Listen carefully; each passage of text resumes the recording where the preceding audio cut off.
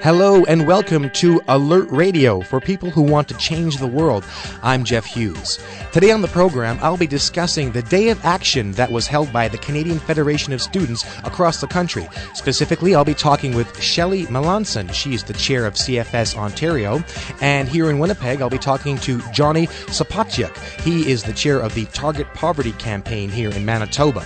Also, executive producer Cy Gonick will have a discussion with Peter Kulchilsky, who is going to talk about a fascinating proposal by the Gitxsan people of northwestern British Columbia. Mitch Podolak will have Music is the Weapon, focusing on music from the Spanish Civil War. We will have alert headlines and Around the Left in 7 days as well.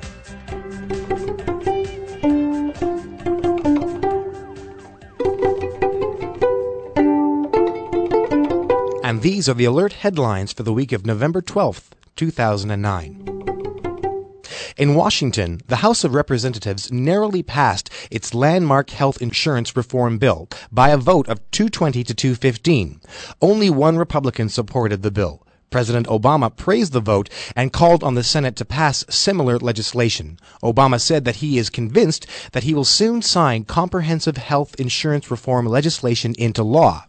While supporters of President Obama celebrated the passage of the health care bill, the legislation also marks a victory for opponents of abortion rights. On Saturday, anti-abortion Democrats helped push through an amendment to prohibit anyone who receives government health insurance subsidies from enrolling in an insurance plan that covers abortion. In addition, abortions won't be covered under the proposed government-run insurance plan. The amendment has been described as the biggest victory in years for opponents of abortion rights. Meanwhile, the U.S.'s unemployment rate climbed to 10.2% in October, a huge jump from 9.8% in September, according to the U.S. Bureau of Labor Statistics.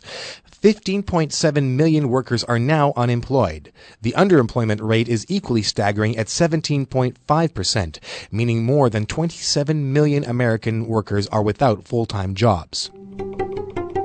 Supporters of ousted Honduran President Manuel Zelaya have said that they will boycott the November 29th presidential elections even if the deposed head of state is restored to office before then.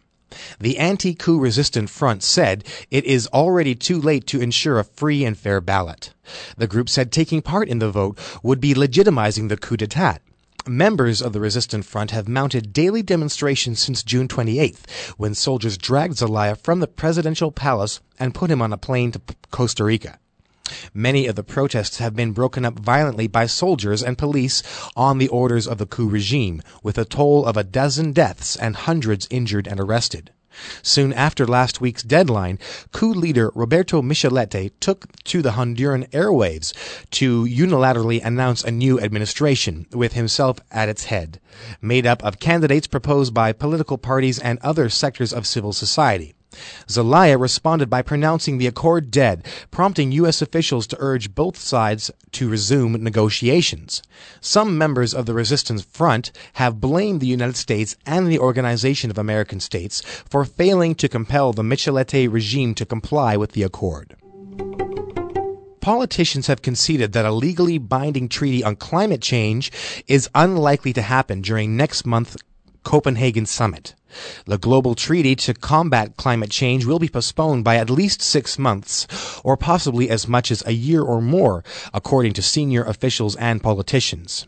Ed Miliband, the UK Climate Change Secretary, said yesterday UN negotiations were moving too slowly and put the blame partly on a history of mistrust between developed and developing nations. Developing countries have been frustrated by delays, leading some African nations to walk out of negotiations.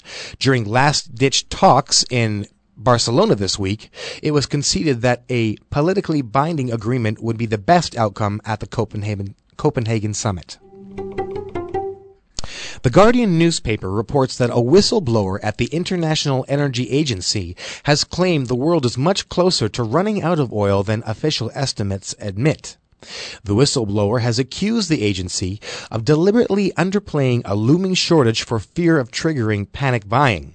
The senior official claimed the U.S. has played an influential role in encouraging the watchdog to underplay the rate of decline from existing oil fields while overplaying the chances of finding new reserves.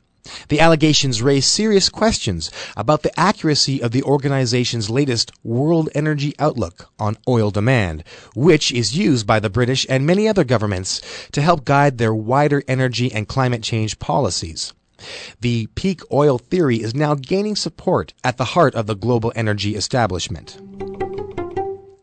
Israeli Prime Minister Benjamin Netanyahu and U.S. President Barack Obama held a private meeting on November 9th, during which the two discussed Iran's nuclear ambitions as well as the stalled Middle East peace talks. Obama reaffirmed the U.S.'s strong commitment to Israeli security and discussed security cooperation, said a statement issued by the White House. In the closed-door meetings, Netanyahu told Obama that there was never any Israeli intention to halt settlement construction before entering into talks with the Palestinians.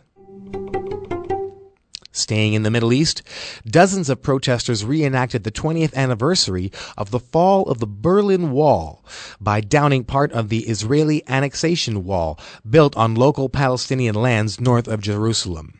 The Israeli army rushed to the area, firing tear gas at the protesters.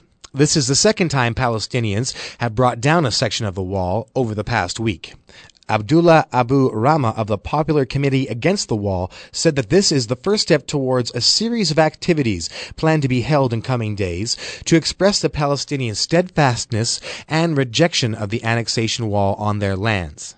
In 2004, the International Court at The Hague issued a non-binding ruling stating that the wall is illegal and it should be removed as it is built deep into the Palestinian territories, separating the residents from each other and from their orchards and farmlands.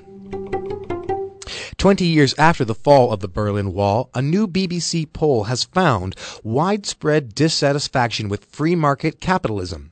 In the global poll for the BBC World Service, only 11% of those questioned across 27 countries said that capitalism was working well. Most thought regulation and reform of the capitalist system were necessary, with very strong support around the world for governments to distribute wealth more evenly. In Canada, 20% said capitalism is fatally flawed and a different economic system is needed. And nearly 70% said capitalism has problems that can be addressed through regulation and reform. And those are the alert headlines for November 12th, 2009.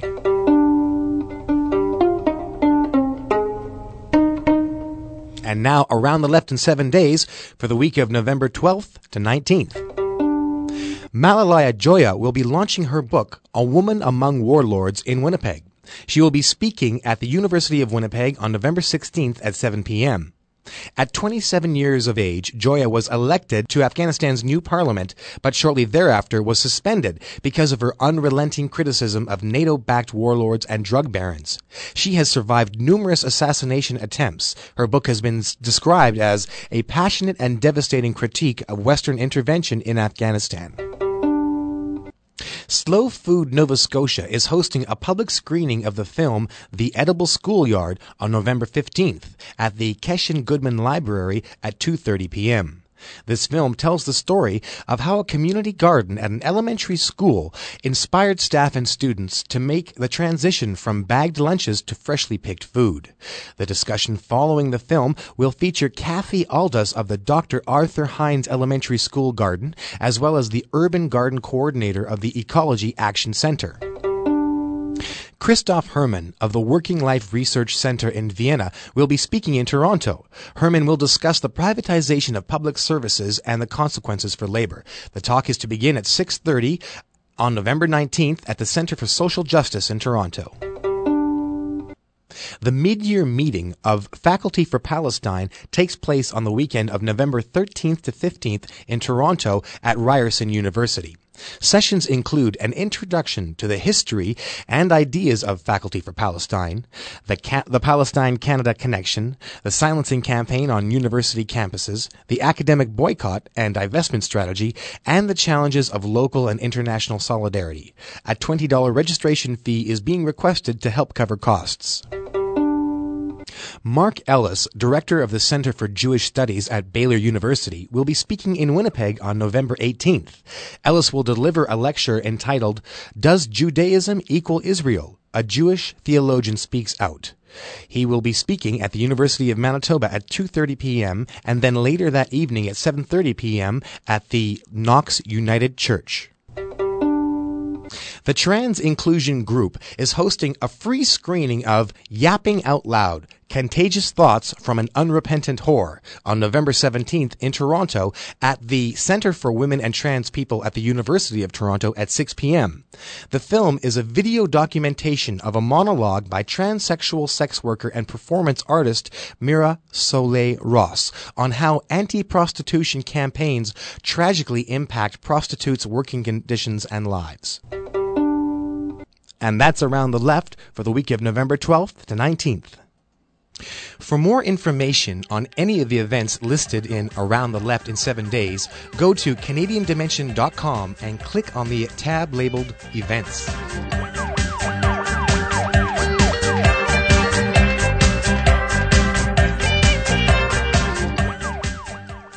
This is Alert Radio for people who want to change the world. I'm Jeff Hughes. The Canadian Federation of Students represents over 500,000 students from more than 80 university and college students' unions from across Canada. On November 5th, the CFS chapters held a Day of Action, an annual CFS event. But there was something different about this year's Day of Action, and to find out what, we have contacted Shelley Melanson, the chair of CFS Ontario. So, Shelley, welcome to Alert Radio. Hi, thanks for having me. Thanks for joining us. Now talk to us about this year's Day of Action and why you decided to broaden the scope beyond the tuition freeze issue.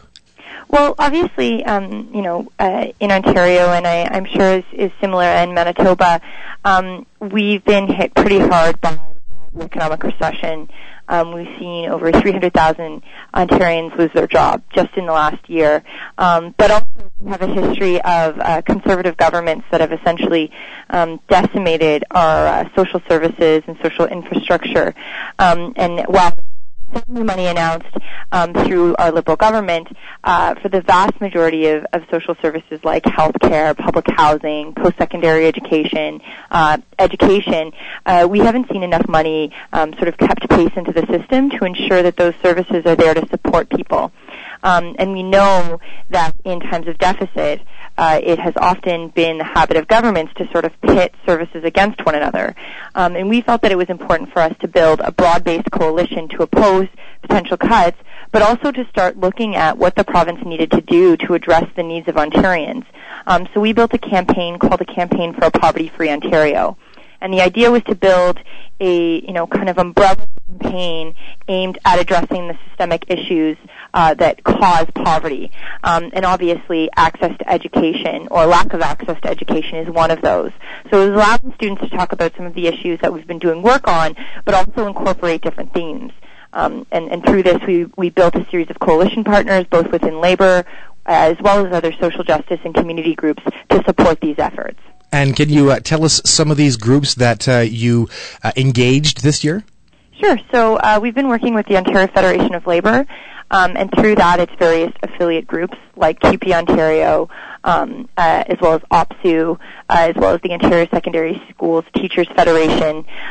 We've also been working very closely with a number of social justice organizations, such as Campaign 2000, which is an anti-poverty coalition in the province. Street Health, which represents street nurses and works on advocacy for the homeless, as well as a number of cultural groups, as well as the Interfaith Social Assistance Reform Coalition. So very broad Tamil youth organizations. The idea was to bring as many people under the tent so that we could be collectively organizing around this issue of poverty. Well, Shelley Melanson, here in Winnipeg, we had a very raucous crowd in front of the Manitoba legislature. But tell us what the Day of Action looked like across Ontario. Well, there were things that were happening in over 13 different cities in the province. And they ranged from, forums happening on campus in open areas to major rallies like the ones that took place in Sudbury, Ottawa. And we had, up to over, 7,000 students in the streets across the province that were holding actions calling on the government to invest in post-secondary education, but invest as well in social infrastructure. And these culminated with rallies that went throughout the cities, but also in Toronto we had a march that ended at the Ontario Legislature at Queen's Park, where we were joined by community organizations and had several speeches, which was really fantastic to see. And in Toronto, we were facing several hailstorms in the midst of our march, but we still were able to maintain 3,000 strong in the streets despite poor weather conditions. Tell us about how poverty affects university students and why this is important, especially in times of economic peril. Well, I mean, I think that, obviously poverty impacts students in a variety of capacities. It's fair to say that, our students come from a wide variety of demographics and communities. Many of them marginalized communities that face economic marginalization and have experienced poverty growing up. But it's also important to recognize that, a university graduate or a university student or college student today in the province looks very different than what it would have 10 years ago. It's not just about graduating high school students. It's also about workers who are coming back to get skills retraining. Obviously, in a country where 70% of all new listed jobs require some form of post-secondary education, you have a case where when there's been significant job loss in the manufacturing industry, there's a number of people who need to be able to access the system but still be able to put food on their table. And so our students interact with a variety of social services and are impacted by a lack of standards. And so we obviously recognize that because of that, it's important for us to be collectively working on these issues. Can you tell us about the opposition that there is in some quarters against CFS adopting this broader approach? How serious is it, and how will you deal with that? I mean, I think that by and large, the vast majority of our members are actually really supportive of this campaign, and quite frankly, this is work that they've been calling for themselves. On our campuses, we have students who are working around access to health care. Talk to a nursing student on campus or a student who's in, pursuing medicine. They'll tell you about the impacts of an underfunded healthcare system. They'll tell you how hospital closures affect them and affect Ontarians. And so these are issues that people are working on anyway. If you talk to social work students about access to public housing, in the city of Toronto, we have over 70,000 families who are on a waiting list for public housing, and the average wait time is approximately 12 years. So these are issues that students face on a daily basis, and they're work that, quite frankly, our members are already doing. And so it only was a natural progression that the Federation, as a democratic framework that represents them, should take on this work. And I think, to be honest, the opposition that we face, generally speaking, always tends to be people who are ideologically opposed to access to social services. When we're fighting for access to post-secondary education, it's usually just the people who are ideologically opposed to reductions in tuition fees that are unsupportive of the campaign. But, I mean, at the end of the day, if you don't support universal access, it's hard for our campaigns to appeal to you. Well, let's talk about ideology playing a role in student elections. Can you comment on the events that happened first in, I believe, Waterloo University and the Conservative Party federally and provincially getting involved, and then more recently at York University? Well, there's been a string of workshops that have happened in Ontario, and it's actually quite disturbing to me that the Conservative Party has been holding for students to hold workshops on how to leave the Federation and how to disaffiliate with OPIRGs on campuses. And it's been quite interesting because there was actually a Freedom of Information request that was done at York by the Students' Union, where they discovered that there were actually email correspondences between senior administration and members of federal parliament, Conservative members of federal parliament, asking about questions were going to be thrown out. It actually turned out that one of the minister's assistants actually was a scrutineer in the York Federation of Students elections. And I find this incredibly perplexing because, absolutely students who are going to run for office. And you know what? That's great. Regardless of what political party you're from, I think that's important. I support involvement in our students' unions. But there's a difference between, having students run who have a particular political perspective and having a political party have influence or attempt to undermine the democratic framework of a students' union. And that's we're seeing circumstances where in the past have actually either funded candidates to run, or in this case, or at York, are attempting to actually throw. And I would just suggest that that is completely undermining of the democratic processes that all the students who are members of that students' union have collectively agreed upon. It certainly is not for politicians to tell us how to run our elections. It's actually for students at the individual students' union to make a collective decision about how to run their elections. Shelley Melanson, the chair of the Canadian Federation of Students Ontario, thank you very much for joining us on Alert Radio. No problem. Thanks so much for having me on the show. Have a wonderful night. You too.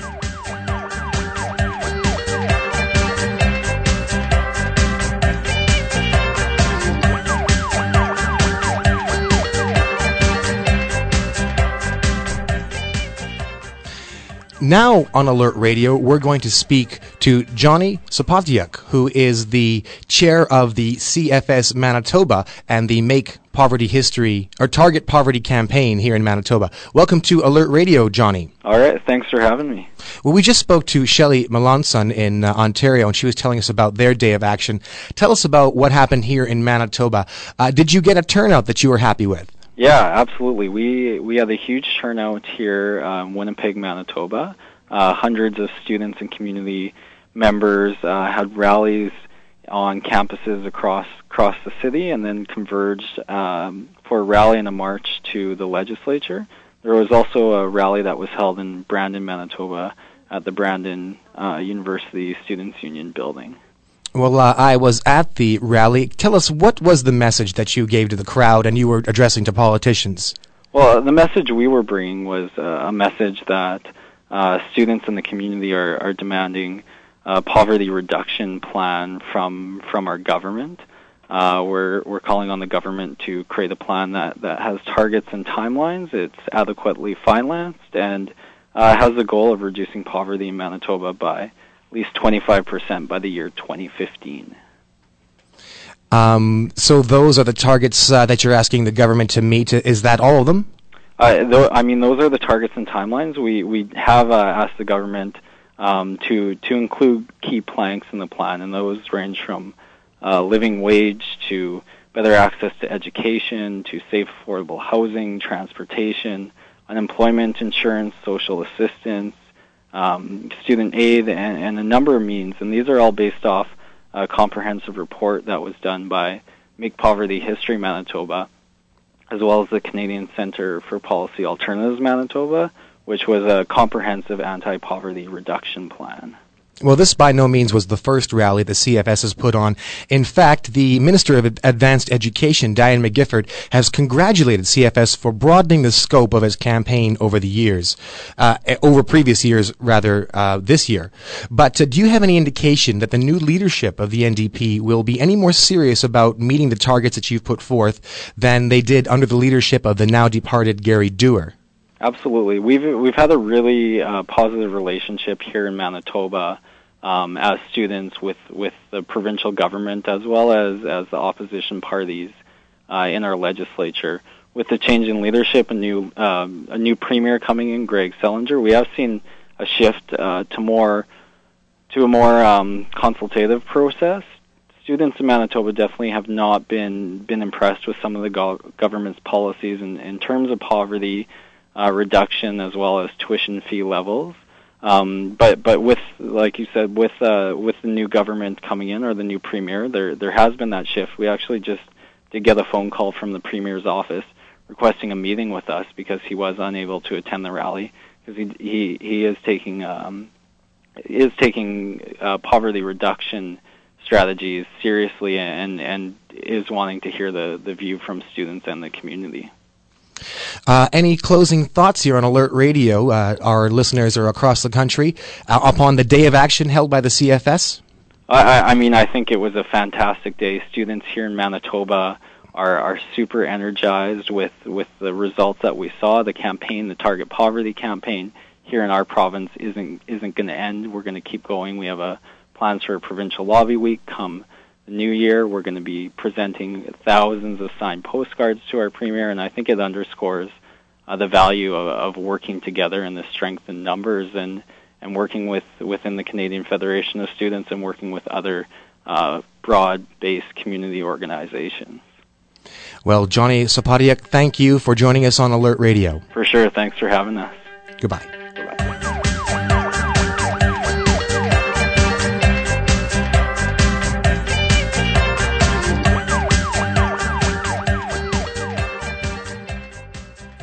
My name is Cy Gonick. I'm the executive producer of Alert Radio, and I'm going to be conducting this interview. The Gitxsan people of northwest British Columbia have announced that they want to abandon their status as Indians under the old Indian Act in exchange for a greater share of the resources on their traditional lands. To explain what this means and to give us his thinking on whether this is a good way to go for First Peoples, we've contacted Peter Kalchyski of the Native Studies Department at the University of Manitoba, and author of several important books about Indigenous peoples. Peter is also a member of the Canadian Dimension Collective. Welcome once again to Alert, Peter Kalchyski. Thanks, Cy. Nice to talk to you. Who are the Gitxsan people, and what do you make of this proposal? What would they be giving up, and what would they be getting? Okay, well, first, the Gitxsan people are a First Nation that lives in the sort of Pacific Northwest on the coast in northwestern British Columbia. And they're known to us largely because they and a neighboring people, the Wet'suwet'en, who are Dene-speaking people who adopted many of the Gitxsan cultural features, I guess, went to court to assert their Aboriginal title successfully in what's known as the Delgamuukw case in the late 1990s. So the Gitxsan and Wet'suwet'en people test cased at the Supreme Court of Canada. The Supreme Court agreed that they still have outstanding Aboriginal title to their territory and that their oral histories were very important and should be weighed by the court in determining that. The proposal, which is about a year and a half old, is basically that certain, at least aspects, if not all, of the Indian Act not be applied to them. I mean, first I'd have to say it's a very creative proposal that I think there now has gained some attention because they've sort of found a way of selling it within a language that might be acceptable to the new conservative or to the conservative minority federal government, so that they've made what is actually a fairly radical proposal, but they've managed to make a pitch that makes it seem acceptable to. Tell us first, what would they be giving up, and then tell us what would they be getting. Well, they say they want to give up any transfer payments to them as a First Nation for the delivery of health, education, and welfare services. That they say that those services can be provided by the provincial government, so the money that goes to them to administer those services, as far as they're concerned, could go to the provincial government. What they want is they don't want to give up their rights to a stitch of land. They want to have their Aboriginal title recognized to the whole of their traditional territory, not have reserves, not have small parcels of land, but have some kind of a partial ownership right, including to mineral development or anything that happens on their traditional territory. So they want to gain revenue from any renewable or non-renewable resource development that happens over the whole of their traditional lands. And is that substantially more than the reserve?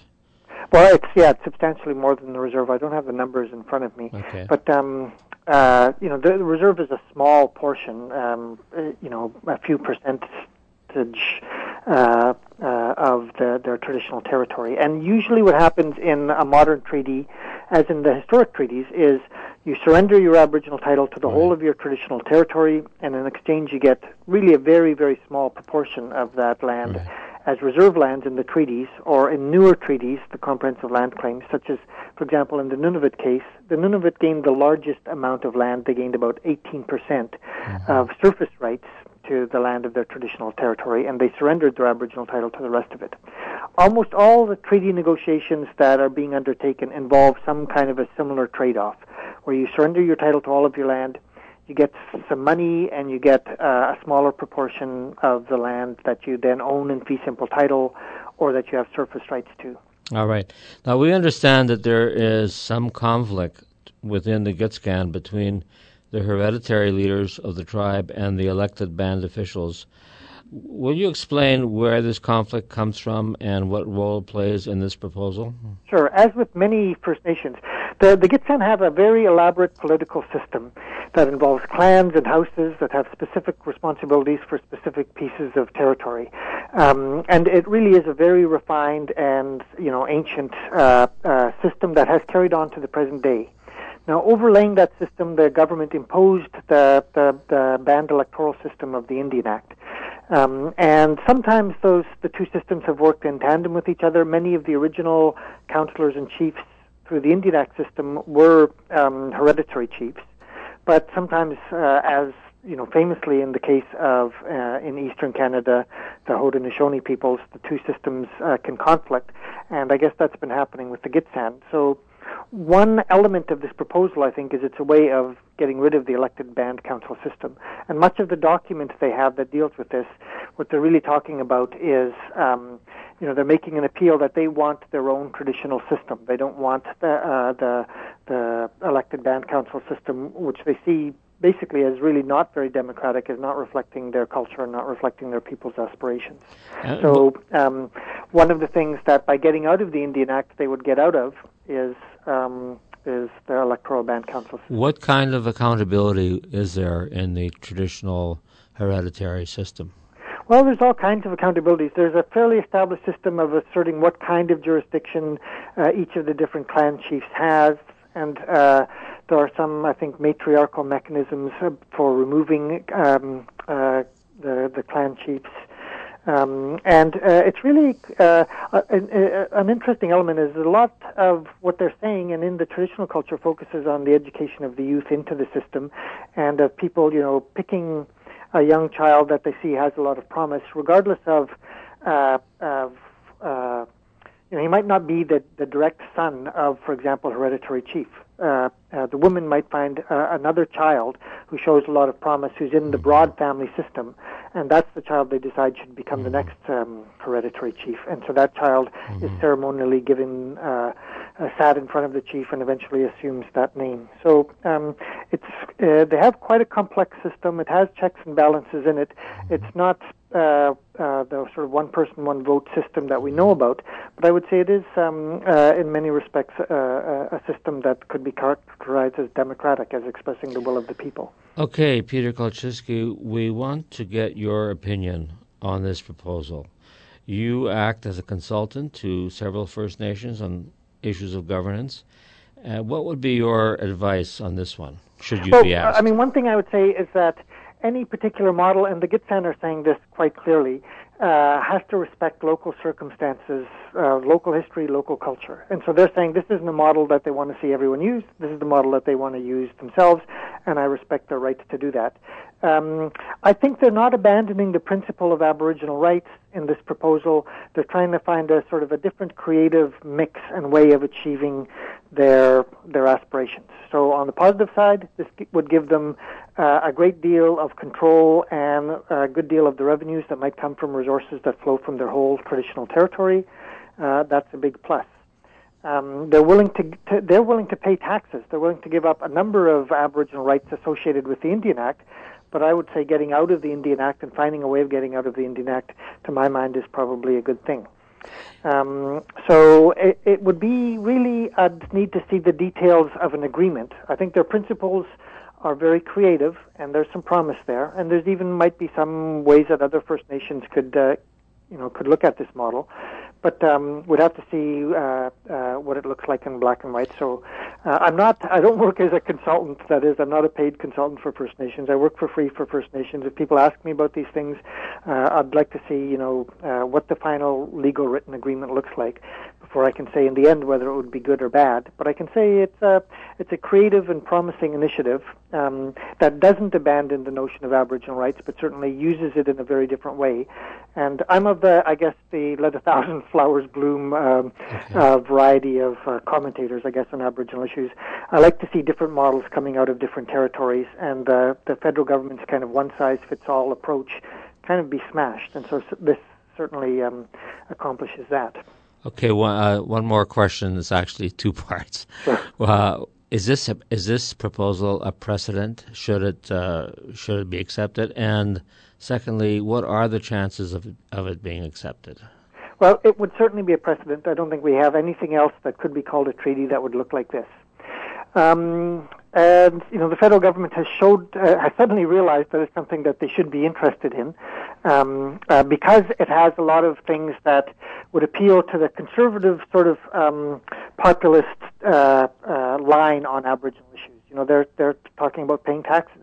They're talking about getting rid of special entitlements and having services and programs delivered through normal Canadian channels. So these are things that the federal government has said that it wants.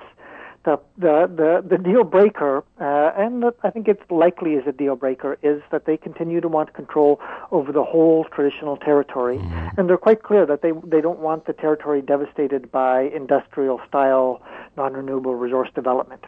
So, and I don't think I don't know of a federal government that's prepared to offer that to a First Nation. I ultimately don't see this achieving. But I think the way in which they pitched the rhetoric, the way in which the Globe and Mail picked up on this story, for example, they've had this proposal sitting around for a year and a half, but people have cottoned onto it as, here's a group that wants to get out of the Indian Act and wants to pay taxes, and so it sounds like they're abandoning some basic principles. I think they're trying to find a clever way of maneuvering to get control of their land, and that's something that I don't think ultimately the federal government wants to see. Okay, this has been fascinating, and thank you so much for clarifying the issues in this interesting proposal. And if the story continues to develop, we'll call on you again. Thanks, Peter. All right, thank you.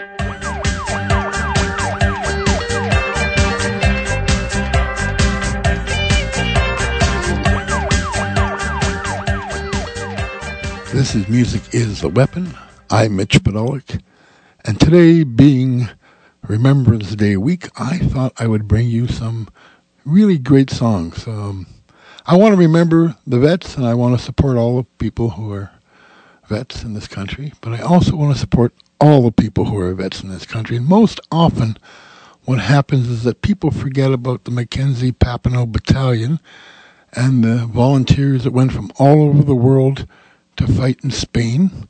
And of course, those veterans were the first people on the entire earth that fought fascism in Europe. And most often they're ignored. One of the amazing things about the Spanish Civil War is that it left us an extraordinarily beautiful body of songs.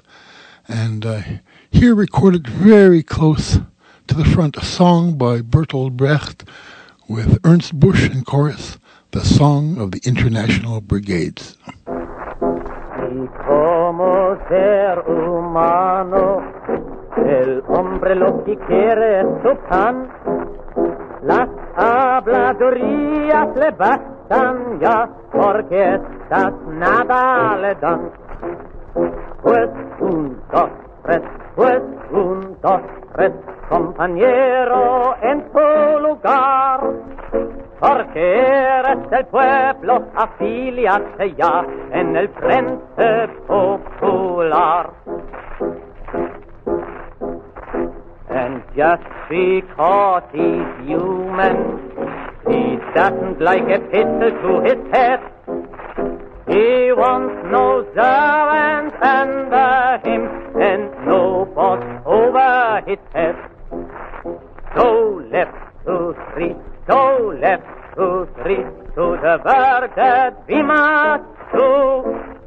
March on in the workers' united front, for you are a worker too. Tu es un ouvrier, oui, viens avec nous amis, mais pas peur. Nous allons vers la grande union de tous les vrais travailleurs. Marchons au pas, camarades, vers notre front. Range-toi dans le front de tous les ouvriers, avec tous tes frères étrangers. Weil der Prolet ein Prolet ist, drum wird ihn kein anderer befreien. Es kann die Befreiung der Arbeiter nur das Werk der Arbeiter sein. Drum links, 2, 3, drum links, 2, 3, wo dein Platzgenosse ist.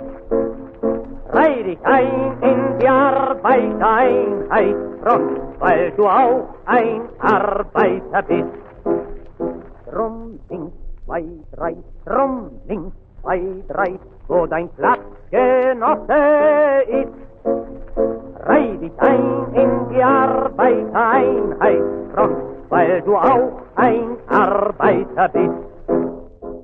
That was Ernst Busch in chorus singing Near the Front in Spain back in 1938, singing the song of the International Brigades. One of the things about the Spanish Civil War is that it was a time when my mother learned all these very same songs, and I used to hear a whole bunch of them, the Pete Boggs Soldiers and all that kind of stuff when I was a kid growing up. And so many of these songs I learned from my mom, and then later on, who recorded them? But Pete Seeger recorded them, and the Weavers recorded them, and they left us a wonderful, wonderful treasure of music. So here's the Weavers with Si Me Quieres Escribir.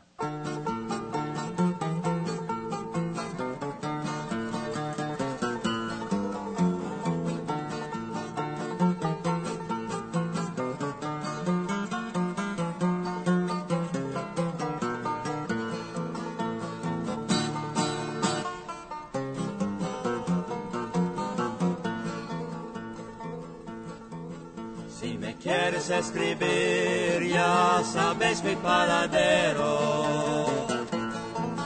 Si me quieres escribir, ya sabes mi paradero. En el frente de Gandesa, primera línea de fuego. En el frente de Gandesa, primera línea de fuego. Si tú quieres comer bien, barato y de buena forma,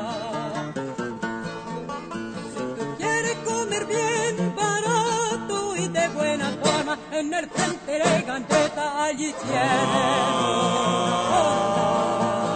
en el frente de Gandesa, allí tienen una fonda. En la entrada de la fonda hay un moro Mohamed.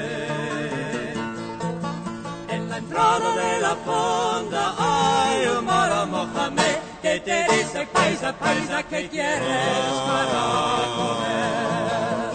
Que te dice paisa, paisa, ¿qué quieres para comer?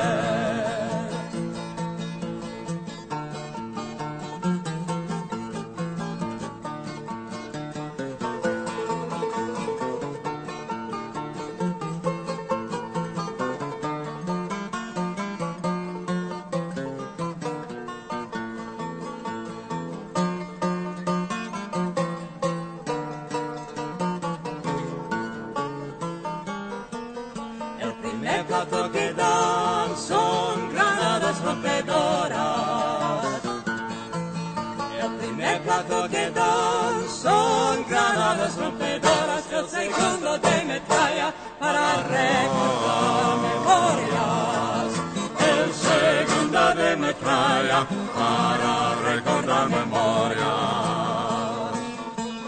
Si me quieres escribir, ya sabes mi paradero.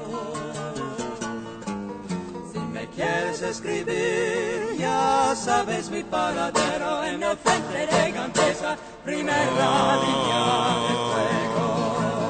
En el frente de Gandesa, primera línea de fuego.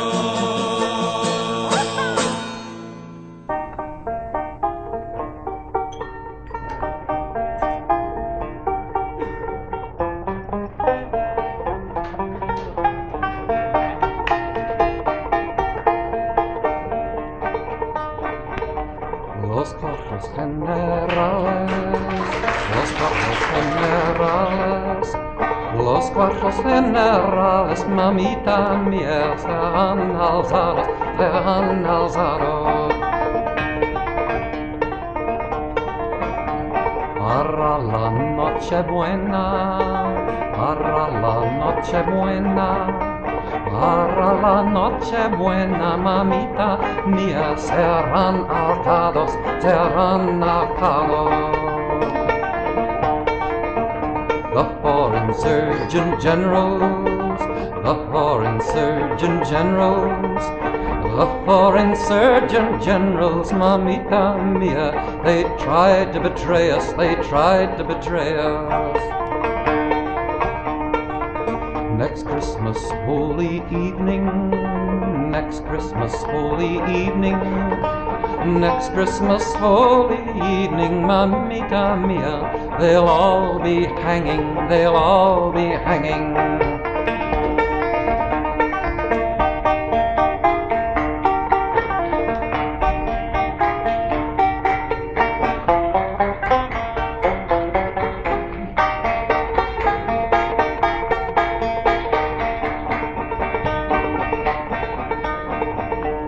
Madre, que bien resistas, madre, que bien resistas, madre, que bien resistes, mamita mía, los bombardeos, los bombardeos. Madrid, you under a city, Madrid, you under a city, Madrid, you under a city, mamita mia, they wanted to take you, they wanted to take you. But your courageous children, but your courageous children, but your courageous children, mamita mia, they did not disgrace you, they did not disgrace you. The foreign surgeon generals, the foreign surgeon generals, the foreign surgeon generals, mamita mia, they tried to betray us, they tried to betray us.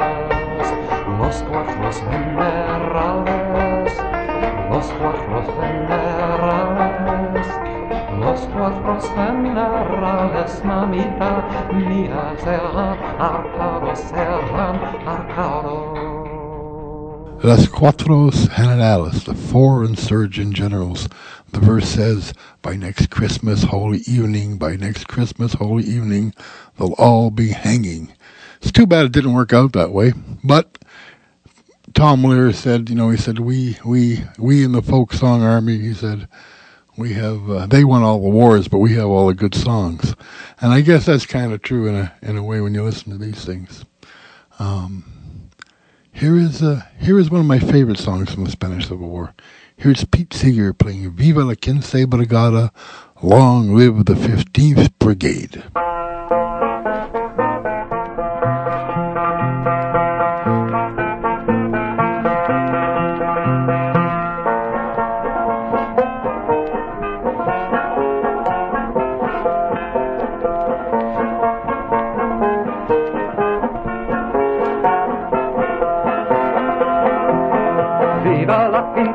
Rumba, rumba, rumba, la, viva la quinta brigada, rumba, rumba, rumba, la, que esta cumbia trae gloria, ay Manuela, ay Manuela, que esta cumbia trae gloria, ay Manuela, ay Manuela.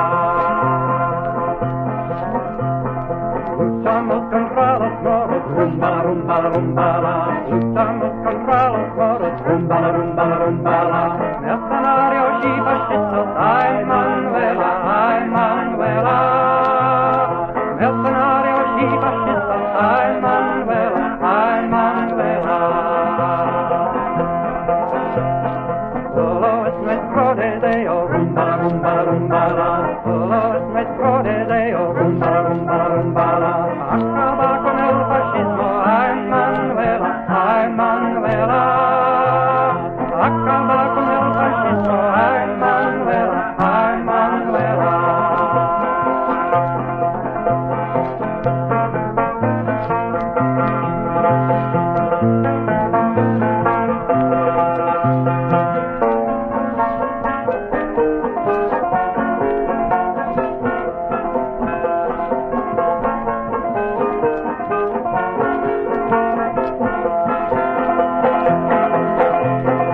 En los puentes de jarana, rumba, rumba, rumba. En los puentes de jarana, rumba, rumba, rumba. No tenemos ni aviones, ni tanques, ni cañones, ay Manuela.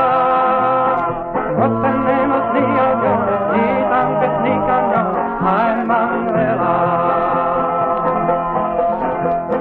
Ya salimos de España, rumba, rumba, rumba.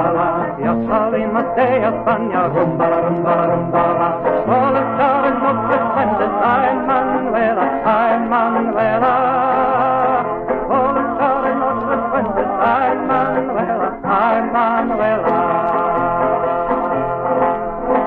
Viva la Quince Brigada, performed by Pete Seeger. It was very nice to be able to play these songs to honor the MacPaps and honor the Abraham Lincoln Battalion and honor the Irish Brigade and honor all the young, neat and crazy and wonderful people who went and fought against Franco and against fascism. This is Music is the Weapon. I'm Mitch Podolak. See you next week. Solidarity.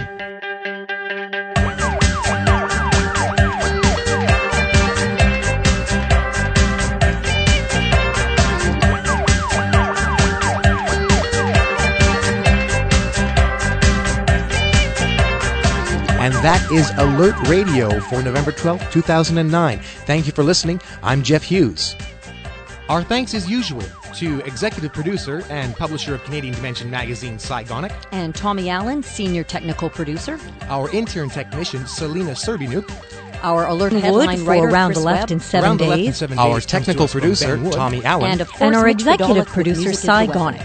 Alert Radio is a production of Canadian Dimension magazine. And you can hear it in 12 cities across the country in community and campus radio stations. You can also log on to rabble.ca or canadiandimension.com. And if you'd like to send us your ideas, comments, or suggestions, we'd love to hear from you. Email us at alert@canadiandimension.com. We'd like to remind Alert listeners that the current issue of Canadian Dimension magazines is now on newsstands. For a glimpse of the articles and content, check out canadiandimension.com.